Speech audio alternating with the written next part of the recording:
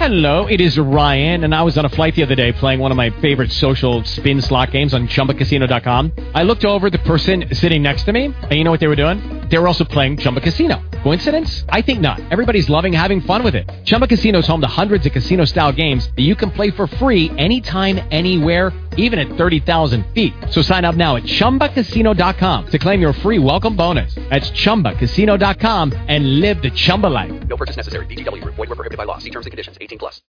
Blog Talk Radio.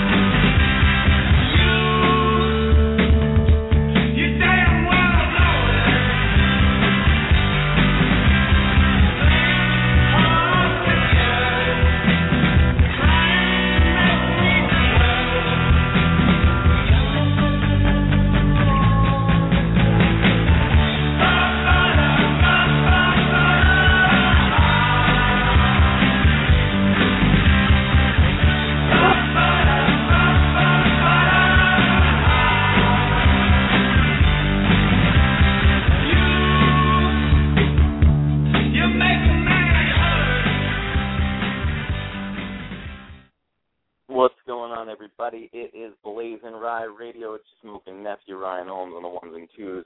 8 p.m. Eastern Standard Time, Monday, November 12th, 2012. Hope everyone has recovered from the hurricane. Well, I would be remiss in my 30s if I did not address what we've been talking about the past several panels. The 2012 election. Our show lately has consisted of panels, including members of both sides of the aisle. Up until election night, it really came down to the wire, but on election night, victory for Barack Obama was declared early. And I had just missed the announcement. Now, this makes me feel a certain way. Let me explain. When you just don't know what you're feeling, you can't find the right words to say. Well, that's the moment you start to realize you're feeling a certain way. You feel a certain way, I feel a certain way. I said it, everybody's feeling a certain way. I feel a certain way, you feel a certain way. So many things that make me feel a certain way, yeah. So last time in 2008, I was at my friend Amy's apartment, or as those who know her well call her Elder. I went to the bathroom, and I heard screams from the other room. Barack Obama had just been projected the winner of the 2008 race for president, and I missed it. This was after going door-to-door for the DNC and other efforts I put forth to get him elected. Then I had to think about how I was getting home. So not only did I miss the announcement, but then I'm all the way in Queens. So my friend Nick, or as we call him, Idiot, as he and I, we walked to the train, and I really wanted to make it back to Morningside Heights where I lived at the time to watch the speech. The thing is, I was in Astoria, Queens, trying to get to the Upper West Side of Manhattan. The cool part about it was hearing the cheers and enthusiasm of New Yorkers, the joy of getting out of the Bush era and celebrating the historic moment. We elected our first African-American president, so I got to hear the cheers and the enthusiasm as I'm on this ride home. But the bad part was that I was in Queens, so I was trying to get to the Upper West Side. No good. One time I took a cab from the Upper West Side back to Queens, and it cost like over $50. Never again. I've never intentionally taken a cab again until the hurricane. So let me just explain that I even got off a stop early to hopefully catch the newly elected, the president-elect speech in some bar. I got off at 103rd and Broadway, and I ran. And my stop at the time was the 110th Street stop. Yeah, because I was on 108th between Amsterdam and Broadway. And I could vaguely hear the tail end of Senator Obama's speech, but I wasn't sure if it was live or not. And as I was running, I ran into my friend and frequent BlazinRy guest, panelist, and co-host Michelle Kinney. We caught up. Bad timing. It was also embarrassing. She saw me running like a maniac. And I'm telling you, I was sweating. I was running. I looked like I had bronchitis. Well, I missed the speech live. Of course, I watched it later, but I do regret not staying at Elder's apartment in Astoria a bit longer. The only consolation was that I got to hear the reaction of the city firsthand. But after 4 years, you would think I had learned my lesson. I was at Boxers NYC the other night with my friends Casey and Brian. Obama was getting close to the 270 electoral votes that he needed, but no cigar yet. Brian decided to leave. Casey and I really needed food, so the president had just received 254 electoral votes. I didn't know how long it would take. I knew it was a risky move, but I decided to take it.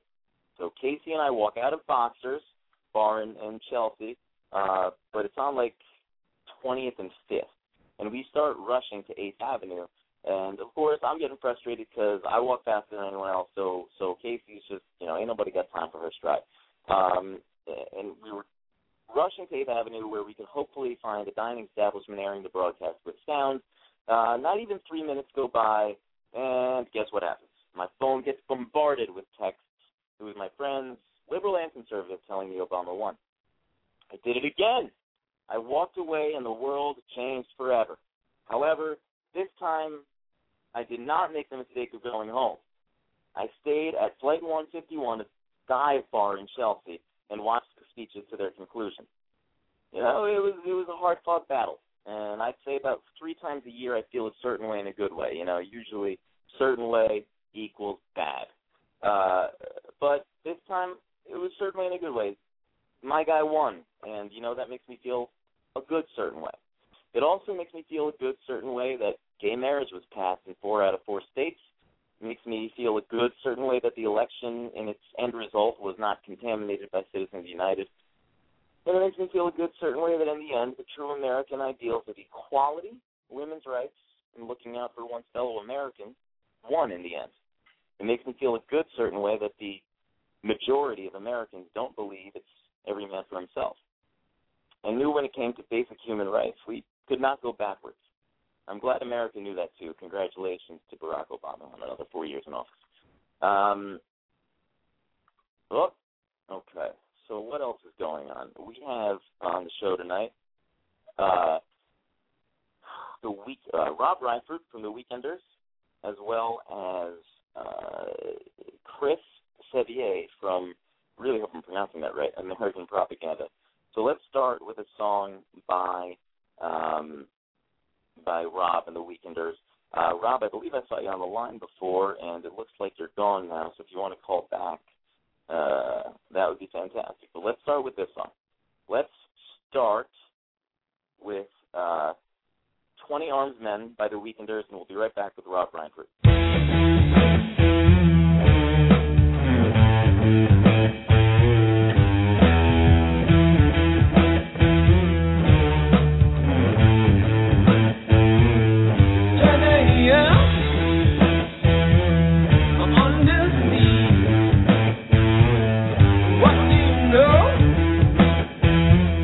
Looking for me.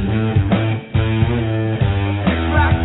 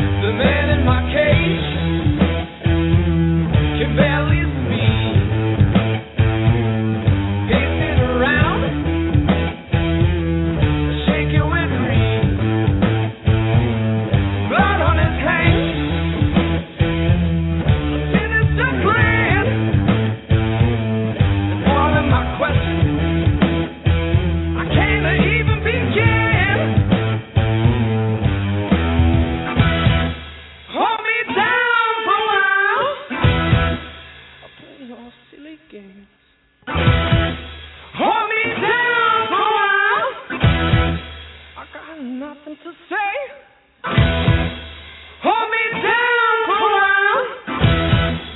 Don't roll that way. No time to say goodbye. Don't wait for me tonight. No time to say goodbye. Oh,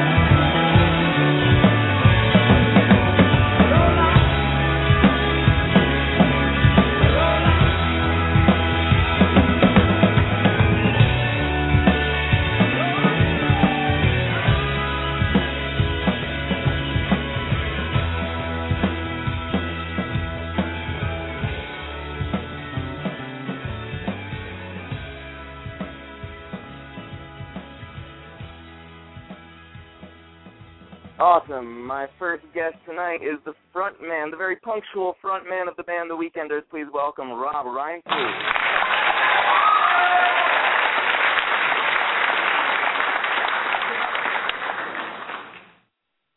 Rob, how are you? How's it going? I'm doing well, sir. How are you? I'm doing well. It just snowed like 2.5 feet here. We don't usually see that type of action in Utah, in the valley at least. So, kind of what did surprised. It just snowed what happened out there? feet here, so we're just a little surprised. I have no idea what you're saying. You're breaking up, my friend. Oh, no. What's going on in the valley there? I said it just snowed a couple feet. That doesn't normally happen here in Salt Lake City, but it happened, and it's really interesting. Are you a fan of the snow? I am, yeah. Believe it or not. Me too. except when it's yellow. So, Rob, tell me a little bit about the song that we just heard. I wrote that song. That song kind of, some songs it takes a while. Some songs they just kind of come right out. That one was, if I remember correctly, I was just kind of woken up in the middle of the night or basically couldn't sleep, and I needed to get that story out. And I think I wrote the lyrics to that first. They just all came out. I put on the nightlight. They basically fell out. I went back to bed, and then the next day, the riff just kind of fell out of my head too. So that one was just in there and waiting to come out. So I think it'd been a long time coming since I hadn't really shared that story with anyone, and I needed to do so. Tell me about this story. What exactly is the story upon which the song is based? That's really just like it's an account of, the story is a long one, but the song is just basically an account of how my arrest went down, and just the day I was arrested, I got into a little trouble a couple of years back, and that song just basically goes through my day there. One morning I woke up, and some guy was at my door, and he was wondering if my neighbors were around. He had a DHL delivery jacket on, and he wanted to deliver a package to my neighbors. And he said, "I know your neighbors are really old. I'm trying to drop off this package. I'm not sure if they're around."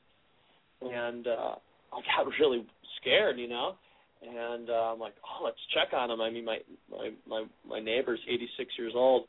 And then he told me, no, I'll just go back over there. Don't worry about it. And he kind of gave me this, I just got a weird vibe from him. And so as he's walking away, I'm looking out the door, and I don't see a DHL truck anywhere. He's in a DHL suit. And I'm watching him just walk down the street. And I go, "Oh, here it comes."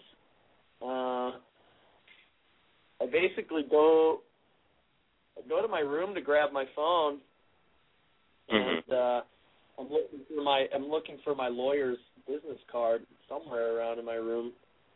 I had anticipated getting arrested, so I wanted to get my. What's that?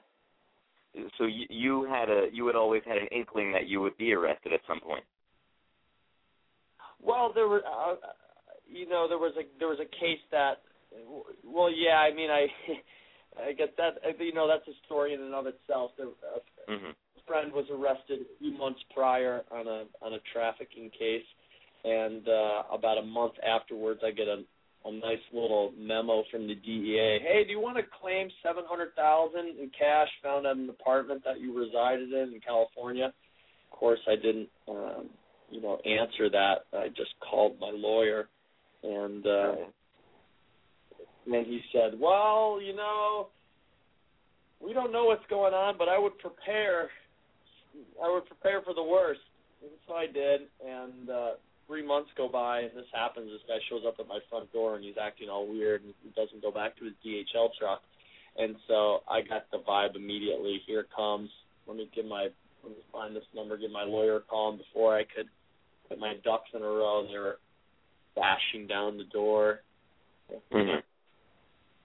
Now,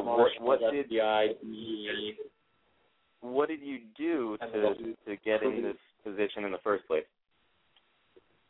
I was arrested on a conspiracy charge, traffic some pot across country. I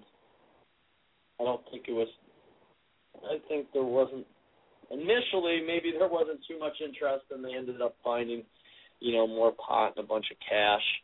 And, the more cash they find, the more concerned they get. They want to make more money. They're just other business. They're in it to make money, and that's how they pay their employees. Yeah, I think they were intrigued. There was a fair amount of money, and they wanted to keep following the trail and the train to see if they could dig up any more. Well, you're good now, right? You're all everything is all gravy train now.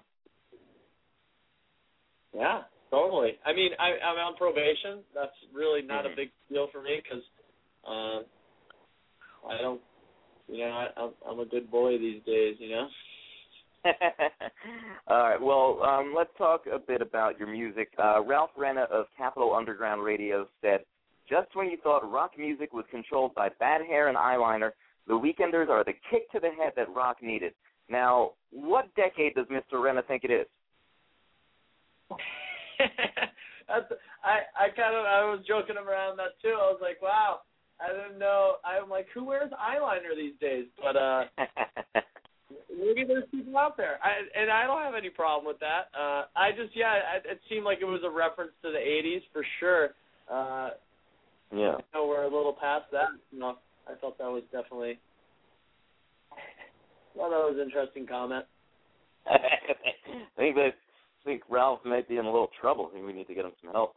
I can think of a handful of bands now that have eyeliner, like say Green Day, Fall Out Boy, Panic at the Disco, but it's minimal and their hair's not bad.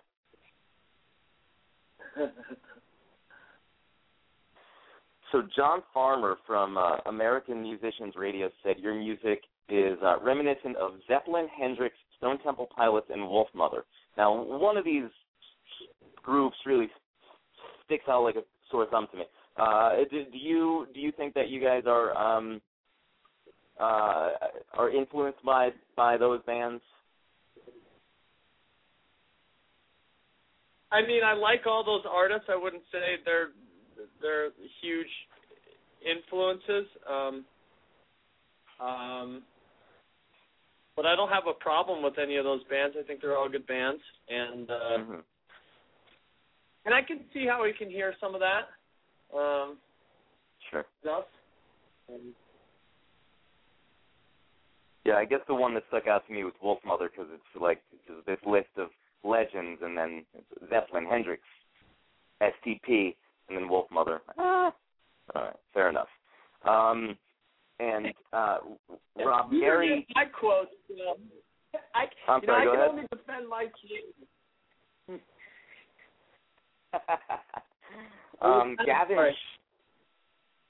Gavin Sheehan from City Weekly said your music is somewhere between Pink Floyd, Led Zeppelin, space rock, 70s jam, and bluesy rock. How many drugs do you need to take to get that sound? Well, to be honest with you, I've been sober for years, and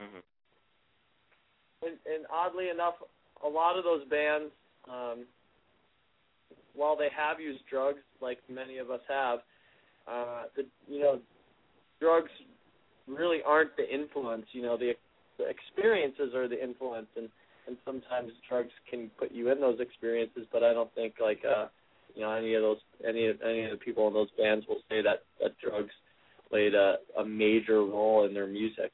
I think Pink Floyd gets a kind of a weird rap for that.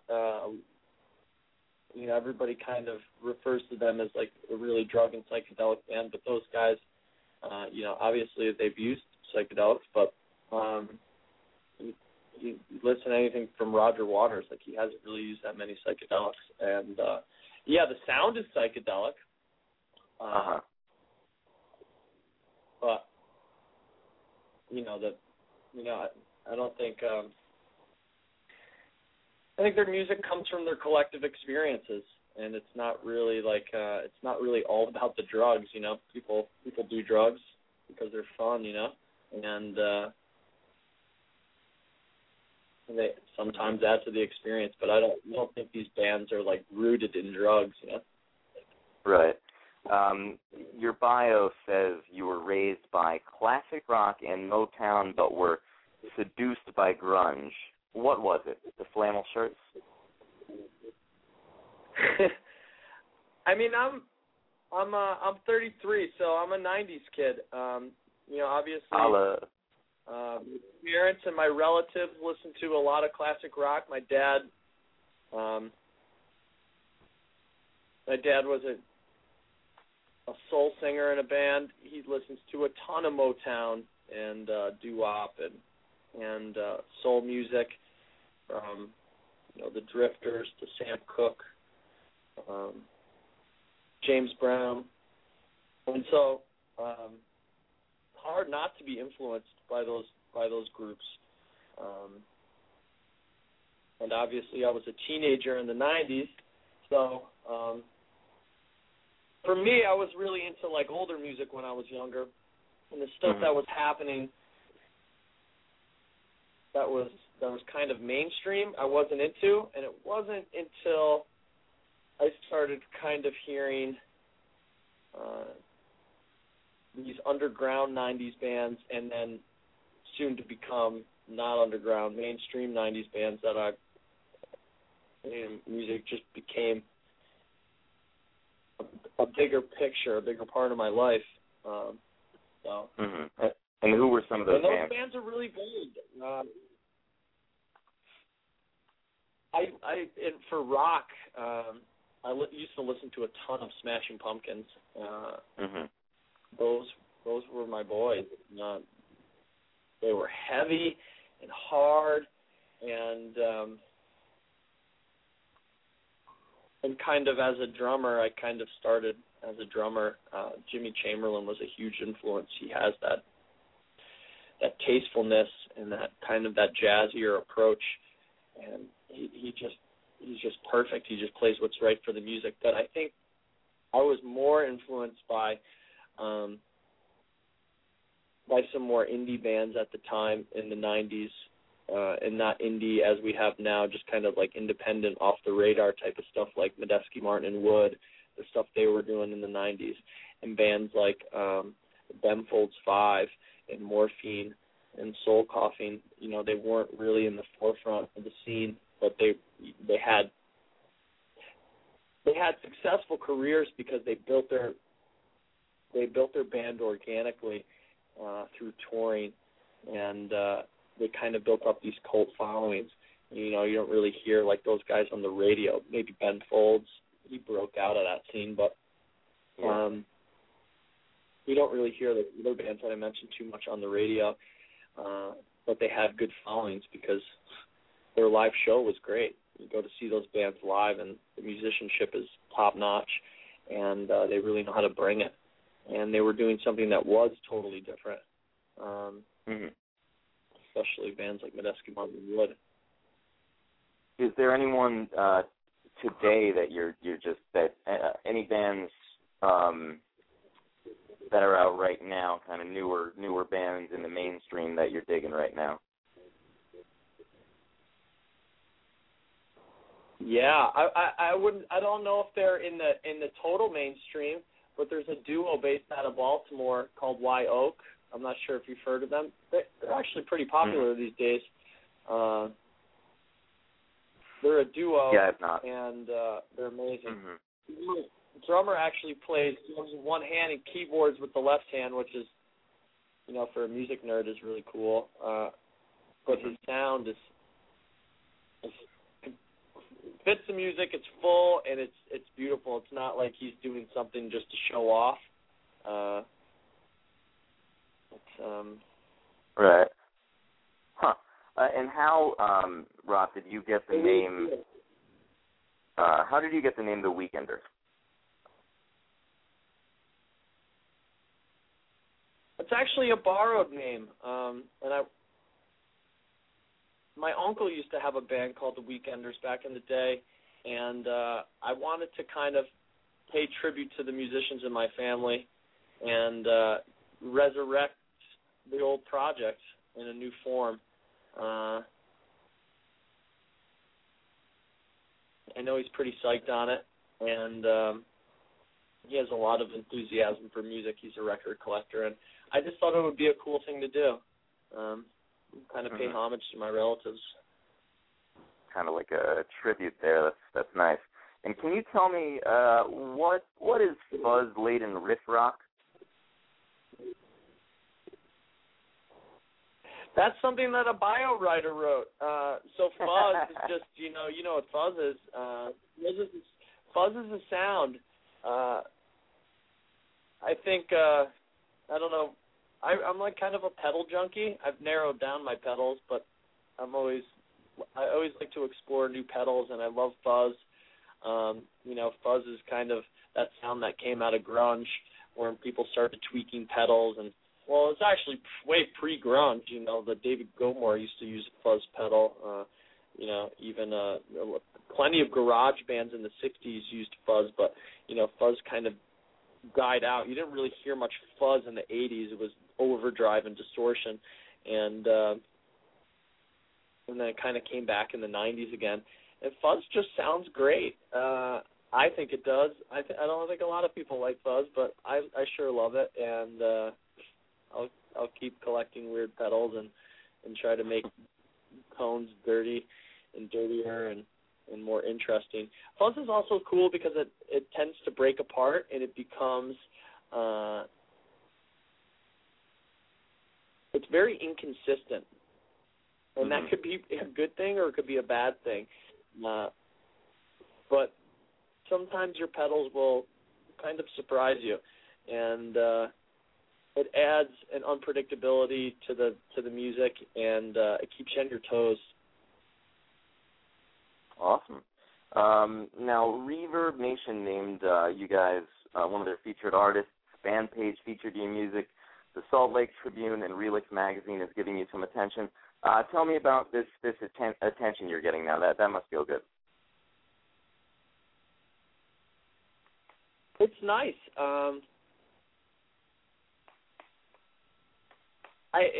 It's unexpected, and we're grateful for it. Is all we can say. Hopefully, really the only goal is to play, is to keep playing shows and to keep kind of growing our fan base slowly and organically. It would be great one day to be able to play shows and be able to feed myself. Yeah. So. And how did you guys get the name The Weekenders? Sorry, that's not what I meant to ask. How did you meet the other Weekenders? How did you meet the other guys in the band? Kind of gone through some people over the years. We haven't been a band that long. Everybody asks, how long have you been a band? And I'm always like, well, which band? We've gone through some people. Everybody's got different agendas. I met the drummer, my original drummer, years ago. We were kind of doing this this instrumental groove type thing, and he always had a great feel. When I started to get back into music and writing a lot, he was the first person I called. He ended up moving back to New York, and so I was kind of bummed. But then he's like, yeah, I'm actually thinking about moving back to Utah. Like, I just finished up school here. And I'm like, nice. And then I get a call from a couple days later. He's like, yeah, I'm on the road right now. I'll be there in 3 days. So we linked up again, and then from there we started just trying to find people, networking, Craigslist. And we've gone through the gamut of people sent. People move on, people get jobs, a lot of people want to be in a band for various reasons. Some people want to be in a band to get them out of the house, because they got a wife and kids and need something to do. And a lot of people want to be in a band so they can play local shows and party. A lot of people want to be in a band just for various reasons, and my reason for it is because I love to play music, and I can't see myself really doing much else, but it's kind of what I have to do, and there's nothing I would rather do. So not everyone was as focused as I was in making it actually happen. I would practice every day. My bandmates wanted to practice every day. I'd be pumped in it. But not everybody wants to do that. A lot of people just want to get out of the house, and people came across other jobs, other careers, moving to different places for various reasons. So we've definitely gone through a rotating cast. So it makes it interesting, but it seems to keep getting better and better. So, well, that's what's important. Just let it be. Yeah. So Rob Reinfrut, you can check him out at theweekendersmusic.com. Follow him on Twitter at theweekenders. And before we go, I want to play another song of yours. Can you tell us a little bit about Yankee Easy Sugar? Yeah, Yankee Easy Sugar is about a girl. Just a real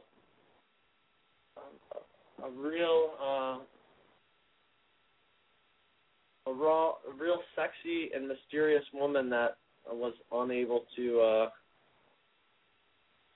keep around. Fair enough. All right, Rob Reinfrut, we're going to leave this segment there. I'm going to play the song. Thank you so much for doing it, sir. Thank you, man. I appreciate the time. We're just grateful folks like you are listening. Absolutely, Rob. Take care, and here they are, the Weekenders with Yankee Easy Sugar. We'll be right back with Chris Sevier from American Propaganda.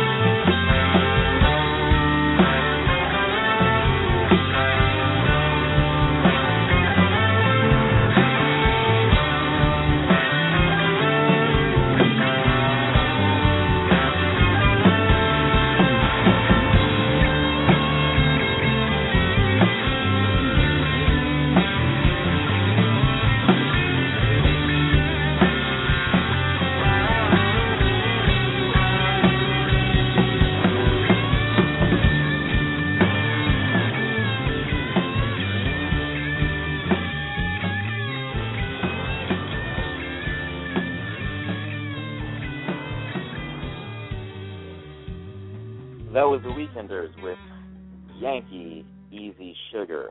Coming up on the program, we have Chris Sevier. I have no clue if I'm pronouncing that correctly or not. Usually when we book artists, there are station IDs that can determine, for me, how to pronounce their names. In this case, we have plenty of music, but I had no station ID saying the name. So I'm just going based on what it looks like to me. It looks like it could be a French name. I don't know. Anyway, we'll be right back with Chris Sevier from American Propaganda, and what we're going to do now is play a song by them called All the Way. Be right back with Chris.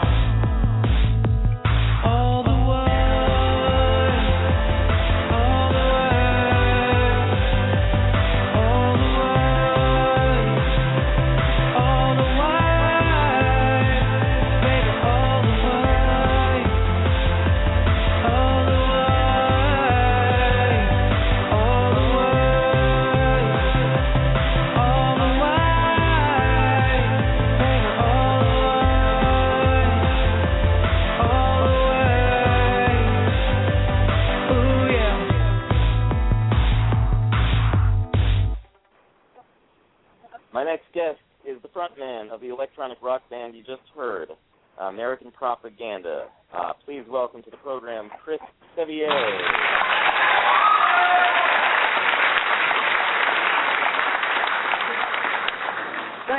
Thank you. That's a very sufficient applause you have there.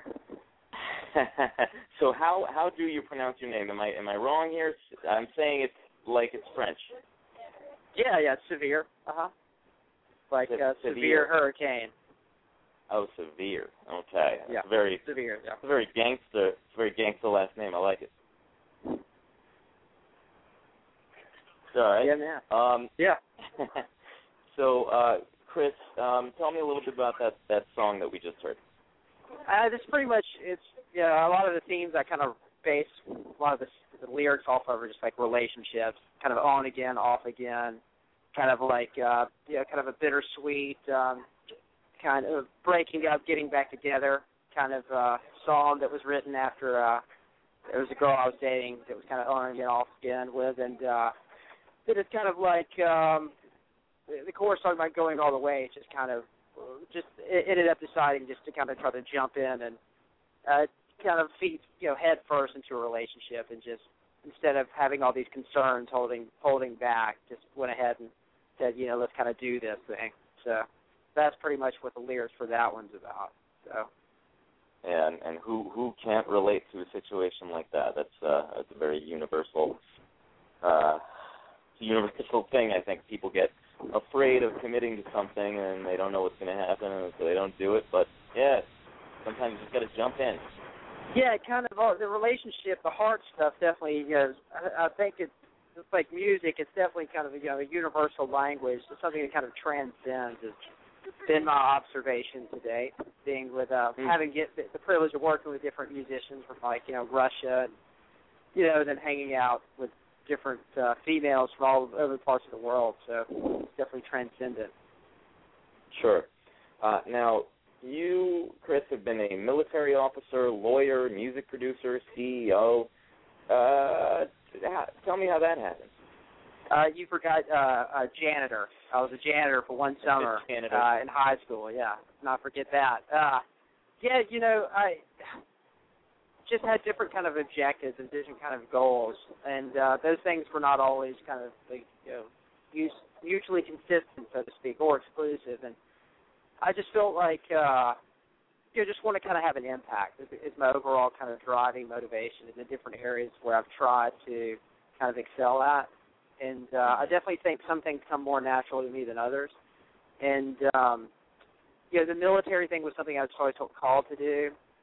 Music, for whatever reason, has just kind of, especially writing, is just something that's kind of come natural to me. And so I've had the privilege of working with, producing over 26 records and working with a lot of really good artists. And I started when I was really young, back in the 7th grade.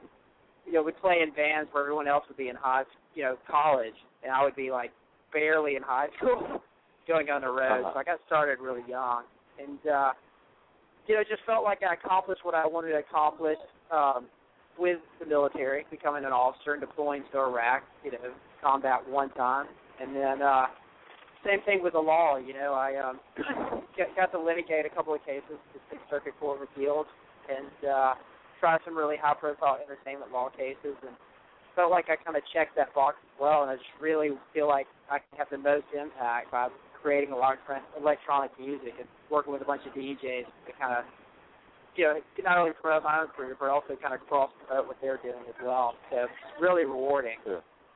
Very fulfilling. Yeah. I mean, it's always... Go ahead. No, go ahead. I was just going to say, it's like the military and law is kind of like a constructive making of war, where making music is an effective, kind of promoting love, so to speak, in a way. So, it's definitely much more uplifting to be engaged in something where it's, kind of positive. There's just very limited downside to making music, so it's definitely the most fulfilling. I love it. I love how we're going to be able to cross music, blend it in with fashion stuff, and how we're going to try to infuse it with a lot of overseas mission work. So it's not just music, but it's music's the primary focus. So. Right. And Chris, you say that joining the military was a calling. Do you know why you felt that? Did you always have a profound love of country, or what made you decide to go?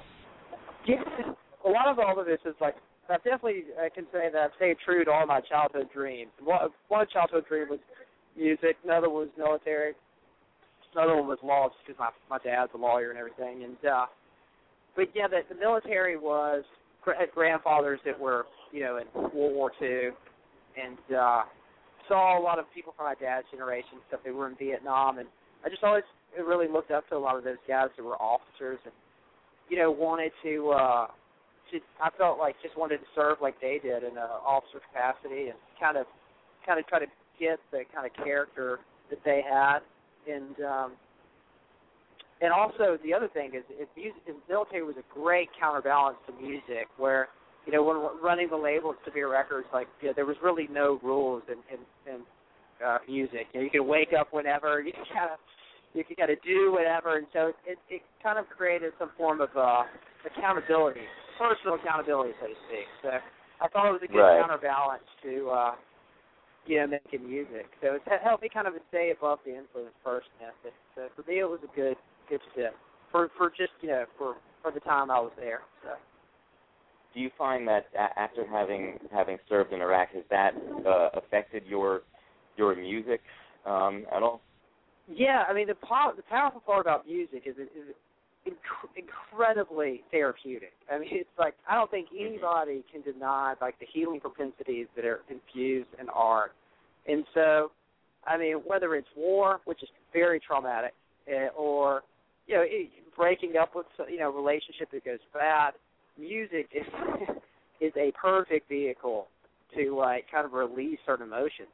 And so, yeah, I mean, I definitely, admittedly, came back from Iraq with a lot of PTSD. I mean, I don't see how any soldier who goes outside the wire can't be impacted by it. There'd be something wrong with you if you weren't impacted by some things that you would experience being in a combat environment.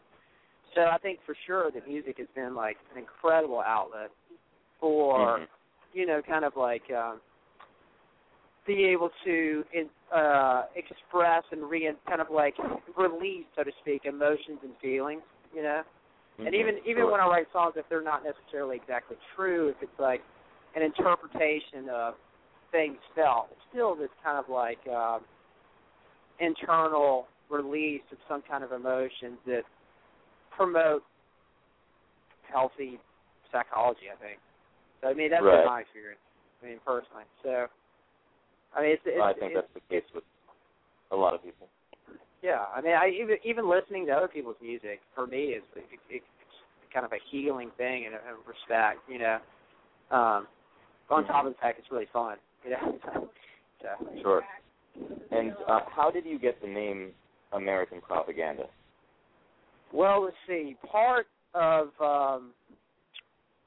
I'm definitely guilty of being an idealist. I mean, definitely as a lawyer, I'm an idealist. As an overseas missionary, I'm an idealist. In serving the military, I'm an idealist. And I definitely have things to say. And I studied politics at Vanderbilt, and so I'm interested in that kind of stuff. And one thing that I was always really kind of pounding on is like a young lawyer that was always been fighting against people that are like almost sometimes like 3 times older than me, or older than my dad and stuff. And a big theme that I always kind of promoted was kind of promoting the idea of the rule of law in different kind of systems. And so I definitely have a lot of interest in different political spheres, and I've always just been believed that a lot of music is a lot of propaganda. The idea of making a star is you're projecting someone in the most favorable light, and so it just creates a good theme for us to play with in terms of how it can attach to the different kind of marketing things that we hope to get involved with. So that would be stuff. I mean, it's like I could go on for a while about explaining that, but I thought it fit. Yeah, I definitely think, especially our mission of how we hope to kind of use proceeds from music into helping different kind of charitable organizations. I think that it's an American thing to do, and I think it's I like playing with this idea of trying to making things larger than life as far as some kind of propaganda machine. So. Sure. Now, you can't really have a name like American Propaganda without talking about last week's election results. Were you happy with the outcome? Well, here's the thing. There's some, in terms of that kind of specific politics, in terms of those areas, like I actually kind of pulled back from, so to speak. That's a little bit kind of contradictory to what I just said to some extent. But, it's in terms of specific politics. I mean, the only thing I'll say about this past election is, like, I think South Park summarized it pretty well when they had that episode where they had to vote for a school mascot, and they had 2 options, a douchebag and a turd sandwich. So I'm just going to leave it at that. Say this different past election was not the most interesting one to me of all the ones we got. So I definitely would say that I would like to put. I'd hope that individuals would focus more on the impact that they could personally have, for their community versus what either of those candidates could prospectively have for their own community. I think that there's definitely a misplacement of focus in that regard. So I'm definitely much more focused on in ways, like, for example, our band could be used as a vehicle to promote something good versus, compared to who's in which office from which party at which time. So, So, Chris, not to say that the, those are important elections, but go ahead. Right. You were the songwriter and guitarist for the Pierces. You guys signed with Epic. That band is currently on tour with Coldplay. Why did you leave the band? Yeah, my strength was writing, and I'm not good at accounting. I'm very bad at that. I got to have help with that. But writing, for whatever reason, came like really natural to me. So, I pretty much was writing songs for them, and when they got signed, I kind of was like, well, I could write for other artists too. And then I turned around and started writing for Elliot Morris, and then he got signed. And I turned around and started writing for Chance, and then he got signed. And then I started writing for Suzanne Sanford, and she went to jail for cocaine. Just like, well, I'm going to keep writing for these artists, So I didn't really want to put all my eggs in one basket, and I'm glad that I made that decision. I think that was definitely the right call. So, there's no part of you really now that when you see them out touring with a major band, there's no part of you now that kind of wishes you were still in it? Absolutely not. I'm really happy with my electronic stuff. It will work, and I'm really happy with the band. I'm ecstatic about the different DJs that I'm working with right now, and the different tracks that we're coming up with. I'm so glad I'm a lawyer. I'm so glad I got to serve my country in combat. I'm so excited that I get to go on overseas mission trips, and I don't think any of that would have been possible had I not decided to not put all my eggs in that one basket. And those girls are great, and they're awesome, and they are doing, they play some great shows. They've done some really exciting things, and being the singer of a band, I kind of get to control this ship, so to speak. So I really hope that you drive that way to have real material impact. So. Sure. And your bio says that to bring further balance to your life, you joined the Army and became an officer. You didn't want to try anything else first, like yoga? that would have been a lot easier, right? I mean, pretty much one thing about the military is in one respect is that you are kind of like being paid to work out. It's like having a personal trainer, but the personal trainer is paying you. So, it could definitely factor in other, do other things, obviously. You go hiking regularly, But I think that, for accountability purposes, self-accountability, you're going to be impacted by it. And actually, for some folks, I think the military could possibly be really, really destructive, actually. But for other folks, if it's the right fit, it could be mutually beneficial. So. Have you kept your military body? Have you stayed in shape? Yeah, the thing is I've got some guys playing with me, and I think everybody in the band kind of was very, very much Model-esque. And it definitely became clear to me when some different lady friends that I was interested in started asking me if I could pair them up with some of the band members or whatnot. So, one thing we're doing unapologetically is we're getting involved with a lot of this fashion stuff, and we're hoping to kind of use that to kind of cross-promote the band. And so, it's pretty funny because, we did a photo shoot recently in the Hamptons in New York, and it was me with all these like A-plus models, actually. People that have been in front of GQ magazine, people that have been modeling for overseas for years. And, I've got no credential in that area. But right before we did the shoot, I was blasting my record, so it kind of helped me get the mind frame. So, to say I can compete against these guys, but at least have some other angles that maybe they don't have covered down on. But so that's a new form of accountability. When some fashion folk comes up to me and goes, "Man, you're gonna have to work on your stomach," I'm like, "Oh, Roger that. I can go square that away." It's like there might be a new form of accountability in that. So, yeah. Huh. You're all about that accountability. Personal accountability, good stuff. Yeah, sure. Personal growth, always growing, trying different challenges and stuff. I think, I think it's short-sighted for me just to be focused on one specific thing, so to speak, in terms of if I only just focus on music, I'd rather use it as a vehicle to some other greater end.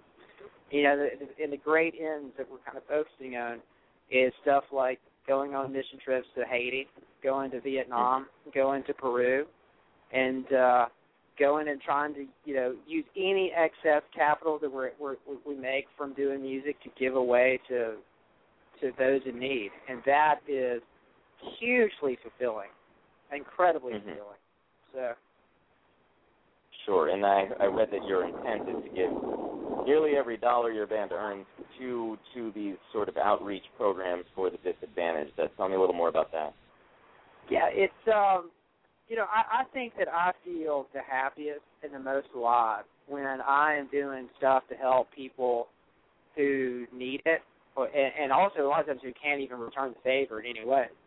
And there's something just like incredibly internally rewarding about doing that. It's hard to be upset when you're, you know, helping Hurricane Sandy victims and you're looking at their circumstances. You see their heads kind of being lifted up, you know. And so I think from now until I'm pretty much dead, I think I'll always be involved or have some kind of mission project on the horizon. I think that just like the military, I think for me personally, I think something like the military was really good in kind of small doses, and I also think that serving is good in small doses as well. Some people, you know, could do it full time, but for me, that's, you know, kind of me personally. That's been my experience, and but I think if I don't have that, I just, you know, just want to keep focused on. You can kind of like lose perspective, lose focus. So it's like as if some kind of purpose I was designed for is not being fulfilled as much. So so it's definitely just rewarding to, you know, I just look to have something on the horizon where I can, you know, go and get outside myself to help. And that's what music helps to do anyway. It helps you kind of get outside of yourself to an extent. So. Sure. And Chris, you say that your music is more about a positive impact than narcissism and delusions of grandeur. Do you think that that's a problem in music today? I mean, not necessarily. I mean, I you know, a lot of times when I go see a rock band, you know, I want to see a narcissist on stage, you know. I mean, this is why if I worked at Geffen Records, you know, I would have been, back in the day when Guns N' Roses was coming up, I would have been, you know, on top of that bandwagon to sign that band with Axl Rose frontman. I mean, a lot of times I want to see a star, you know. But and this is my big argument when I'm approaching all kinds of DJs right now, PS1, Chainsmokers, even Wolfgang Garner, about letting me record on their tracks. And a lot of times I'm arguing to them is like, there needs to be a star. There needs to be a frontman. Now, but that frontman, idealistically, should take be one of those guys that uses any kind of like fame that he has, like in that regard, to then go and to kind of spread the gospel of there's greater things. You know, it's like when I saw Andrew Gardner that plays Spider-Man in Haiti when I was there last, you know, and while he's not filming movies, you know, he's doing stuff like serving the engine. I think that's such a really good example. So I'm all for, like, a frontman narcissist, so to speak, but I'm also for that kind of more or less being an act, you know, and not being something that so where someone's saying, look at me, I'm better than you. It doesn't make any sense to me, you know. I mean, even as a military officer, you know, I was conditioned to, like, I might be in charge, but I'm the one who eats last. I'm the one who goes last, yeah. And I hope to have that same mentality in doing music. So. Sure. Chris, tell me about your new record. I'm sorry, say that one more time. Tell me about your band's new record. Yeah, I'm just really excited about the new material I'm working on. I just did a bunch of tracks with a DJ named Carius Vega, and another one called DJ Shacklock. And so those are my newest tracks, and then I'm working with DJ Jameson Hill on a bunch of new stuff, PS1, and I think that, and then another group called G-Pop, in full circle. And I think that what's interesting to me is that I've produced a lot of tracks, written a lot of songs, but the DJs I'm working with, I mean, I'll admit, I think they're better producers than I am. So I'm really excited about kind of letting go of the reins, letting those guys kind of almost direct me, so to speak. And I think the production is competitive with, what's going on out there. I think definitely G-pop stuff is, just as competitive as Deadmau5 and stuff. And so I'm really glad to be working with them. I mean, the themes of the music, hopefully the lyrics and the melodies and the words I'm coming up with over some of the music that they're creating is, fitting the vibe of the music. I usually try to stay out of the, when I write stuff, I just try to stay out of the way and let what the best kind of words or melodies would be kind of come out and kind of stay out of the way of it, if that makes sense. Sure, absolutely. But it's all dance music. Right. Who do you think would win in a fight? Deadmau5, Foster the People, Duran Duran, or Pearl Jam? Right now, if it was, well, let's see. If it was a fight based on a fight of music, if music was the weapon, I would definitely think that probably Deadmau5 would win. I think because, I just think it's the kind of music that most people want to hear right now. I mean, even I myself kind of, I just went to C&J in New York, and I'm just kind of burned out on guitar, bass, and drums. I just feel like it's just really played out. And so I would say they would. But if it came down to physical strength, I would say Eddie Vedder would win because, to me, he's still some kind of, like, superhero. Anyway. Sure.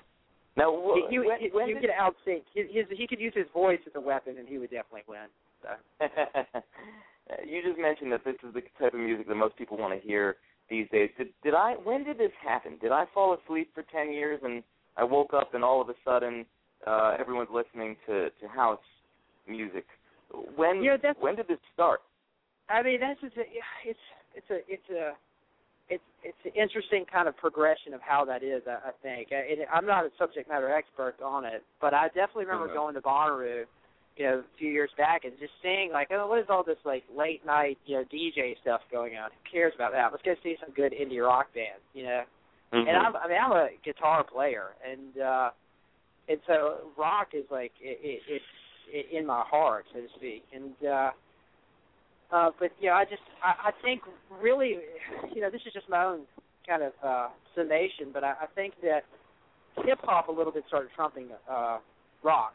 This based on my observation in terms of, a rock band would play, but then the hip hop thing would come on and everyone would like go nuts for it, start dancing. And I think that kind of a rock response to hip hop might have been some kind of conversion focus onto this electronic stuff. I mean, what I'm finding is, like, a lot of the electronic sounds that we use, it's almost the same function as, like, a guitar riff, so to speak. So it's not that far off. It definitely seems like a form of a modification. But I think the sounds are objectively better. I mean, when I put some rock tracks that I've produced on the same CD with, like, straight-up electronic kind of produced kind of sounds, I think the electronic ones, like, side-by-side in comparison, like, are objectively better.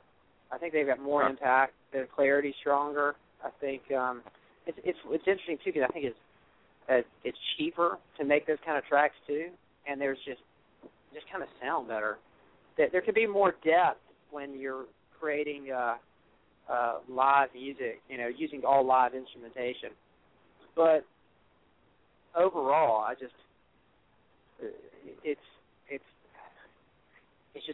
think it's objectively better comparing them side by side. Yeah, that's all just my own personal take on all of it. I don't know if that's universally would be agreed upon, but that's just based on yeah. Well, Chris, explain the phrase "defiance is not un-American." Well, I'm definitely, like I said, an idealist, and I'm definitely not afraid to, challenge authority. And I know who I am. I mean, I am a proponent of Judeo-Christian values. I'm an opponent of American ways, and I like to consider myself like the anti-Marilyn Manson, so to speak, if I was able to do that, you know. And but that does not mean that I'm a kind of like check your brain at the door type of individual. And you know, there's been just a lot of causes that I have literally been involved with that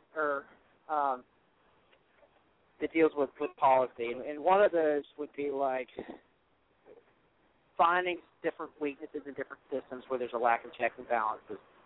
For example, like lack of checks and balances over district attorneys, lack of checks and balances over prosecutors, who could pretty much just kind of act,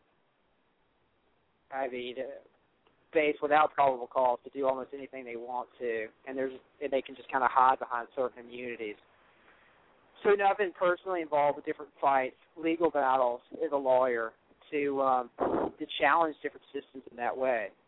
I mean, I definitely have stood up against a lot of federal judges that I felt were just holistically unethical, fought like different ethical commissions, like the Tennessee Board of Professional Responsibility that I felt was just corrupt as can be, and not because there's bad people there, but mainly because there's just a lot of lack of checks and balances.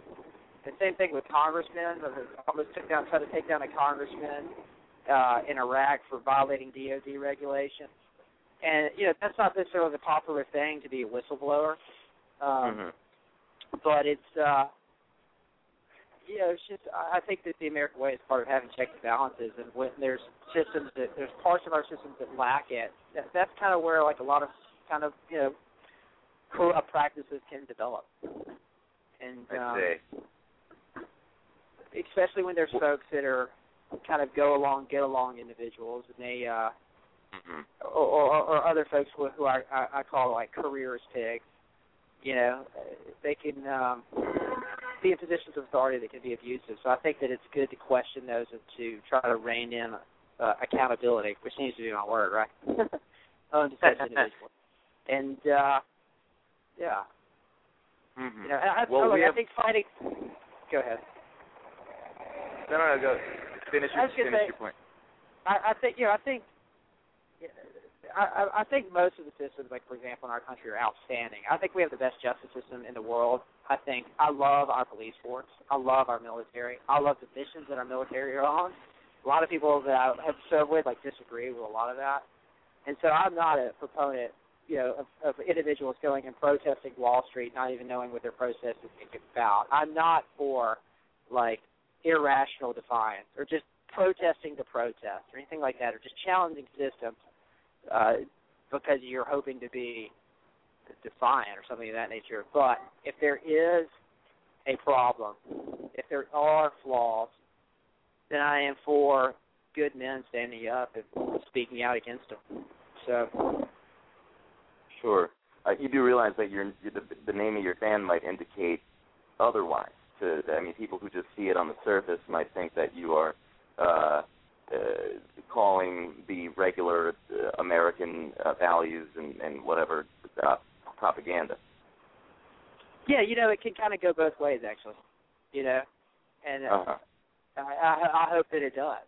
You know, there's some fundamental American propaganda stuff and images that I think are super cool and great, and there's other ones that I think are not so good. And so, yeah, I think it go both ways. Yeah. Okay. But we're definitely pro-American. Definitely. Pro-American. All right. Yeah. Good to know. We have one last order of business. We're gonna play a game we always play on the show. It's called Hot or Hot Mess, where I give you, Chris Sevier, a list of things. You tell me if they are hot or a hot mess. Are you ready? Ready. Let's open it up. God, who's a mess? Come and get you. Oh, love the mess, love the mess, love the mess. Please, love the mess, love the mess, love the mess. First up on Hot or Hot Mess, Avicii, hot or hot mess? Definitely hot mess. Hot mess. Why? You know, those vocals, with the cry to the voice vocal right there, although the intent was to have very emotional singing, I think it was a little pitchy. So I'm going to go with hot mess. How about Dead Mouse? I think his music is hot, man. Hot. What about Skrillex? I mean, I think that, I think objectively, well, I think it's hot. Yeah, I think his music is hot, man. Ugh, that makes one of us. How about? That's fair enough. Steve? There's a lot of people that are burned out on him big time, and I understand that. But I think that he's. I just saw him in Bonnaroo this past summer at 3 a.m. and I would attest that of all the acts that played there, that there would be some folks that might agree with me that it's still pretty hot. But again, there's most of my DJ friends despise it. I'm not allowed to mention his name around them. So anyway. How about David Guetta, hot or hot mess? I think it's a mess, man. I think it's over. I think he's overrated. I hear so many songs that he's kind of ripping off. Like it turns me off from him. Yeah, just. How about Calvin Harris, hot or hot mess? I'm not familiar enough to be able to adequately say that, so I'll just say hot. How about that? Be positive. See the glass half full there. How about Swedish House Mafia, hot or hot mess? I'd say that they're definitely hot right now. It's not my favorite stuff. I definitely the new material we're working on.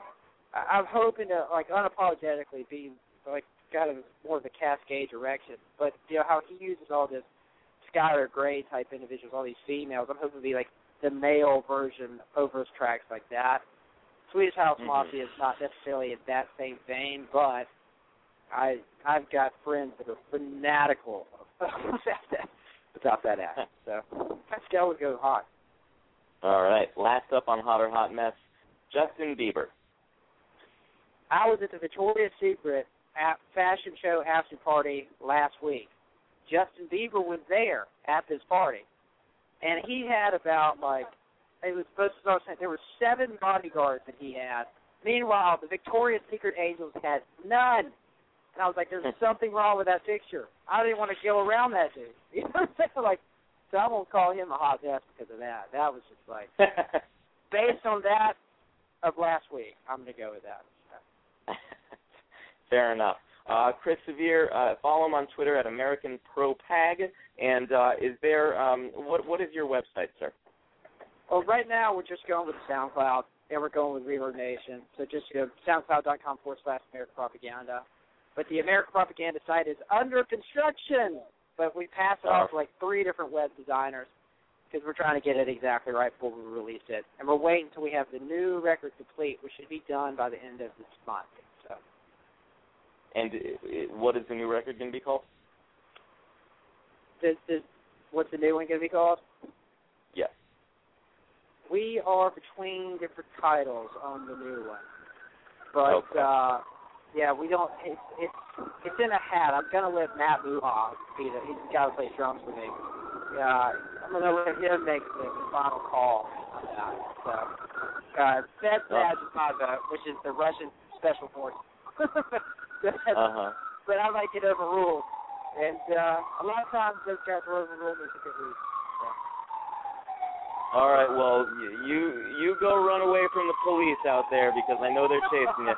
And thank you so much for doing the show, sir. Yeah, man, thanks so much for what you do for music, man. Appreciate it. All right, take care, sir. Thank you. All right, later. Good night.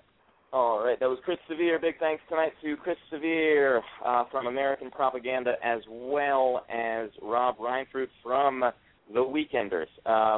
This has been BlazinRy Radio. Remember, if it ain't showbiz, it ain't a biz. Hit the brakes, Florence. And lastly, if you have a Barbie doll, bend her backwards, burn her knuckles on the stove, cut off her hair, and leave her in some drawers. Good night, everybody.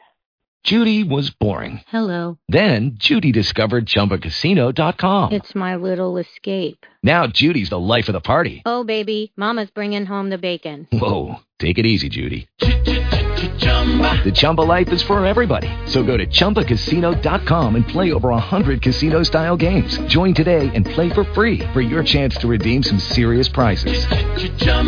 ChumbaCasino.com. No purchase necessary. Void where prohibited by law. 18+ terms and conditions apply. See website for details.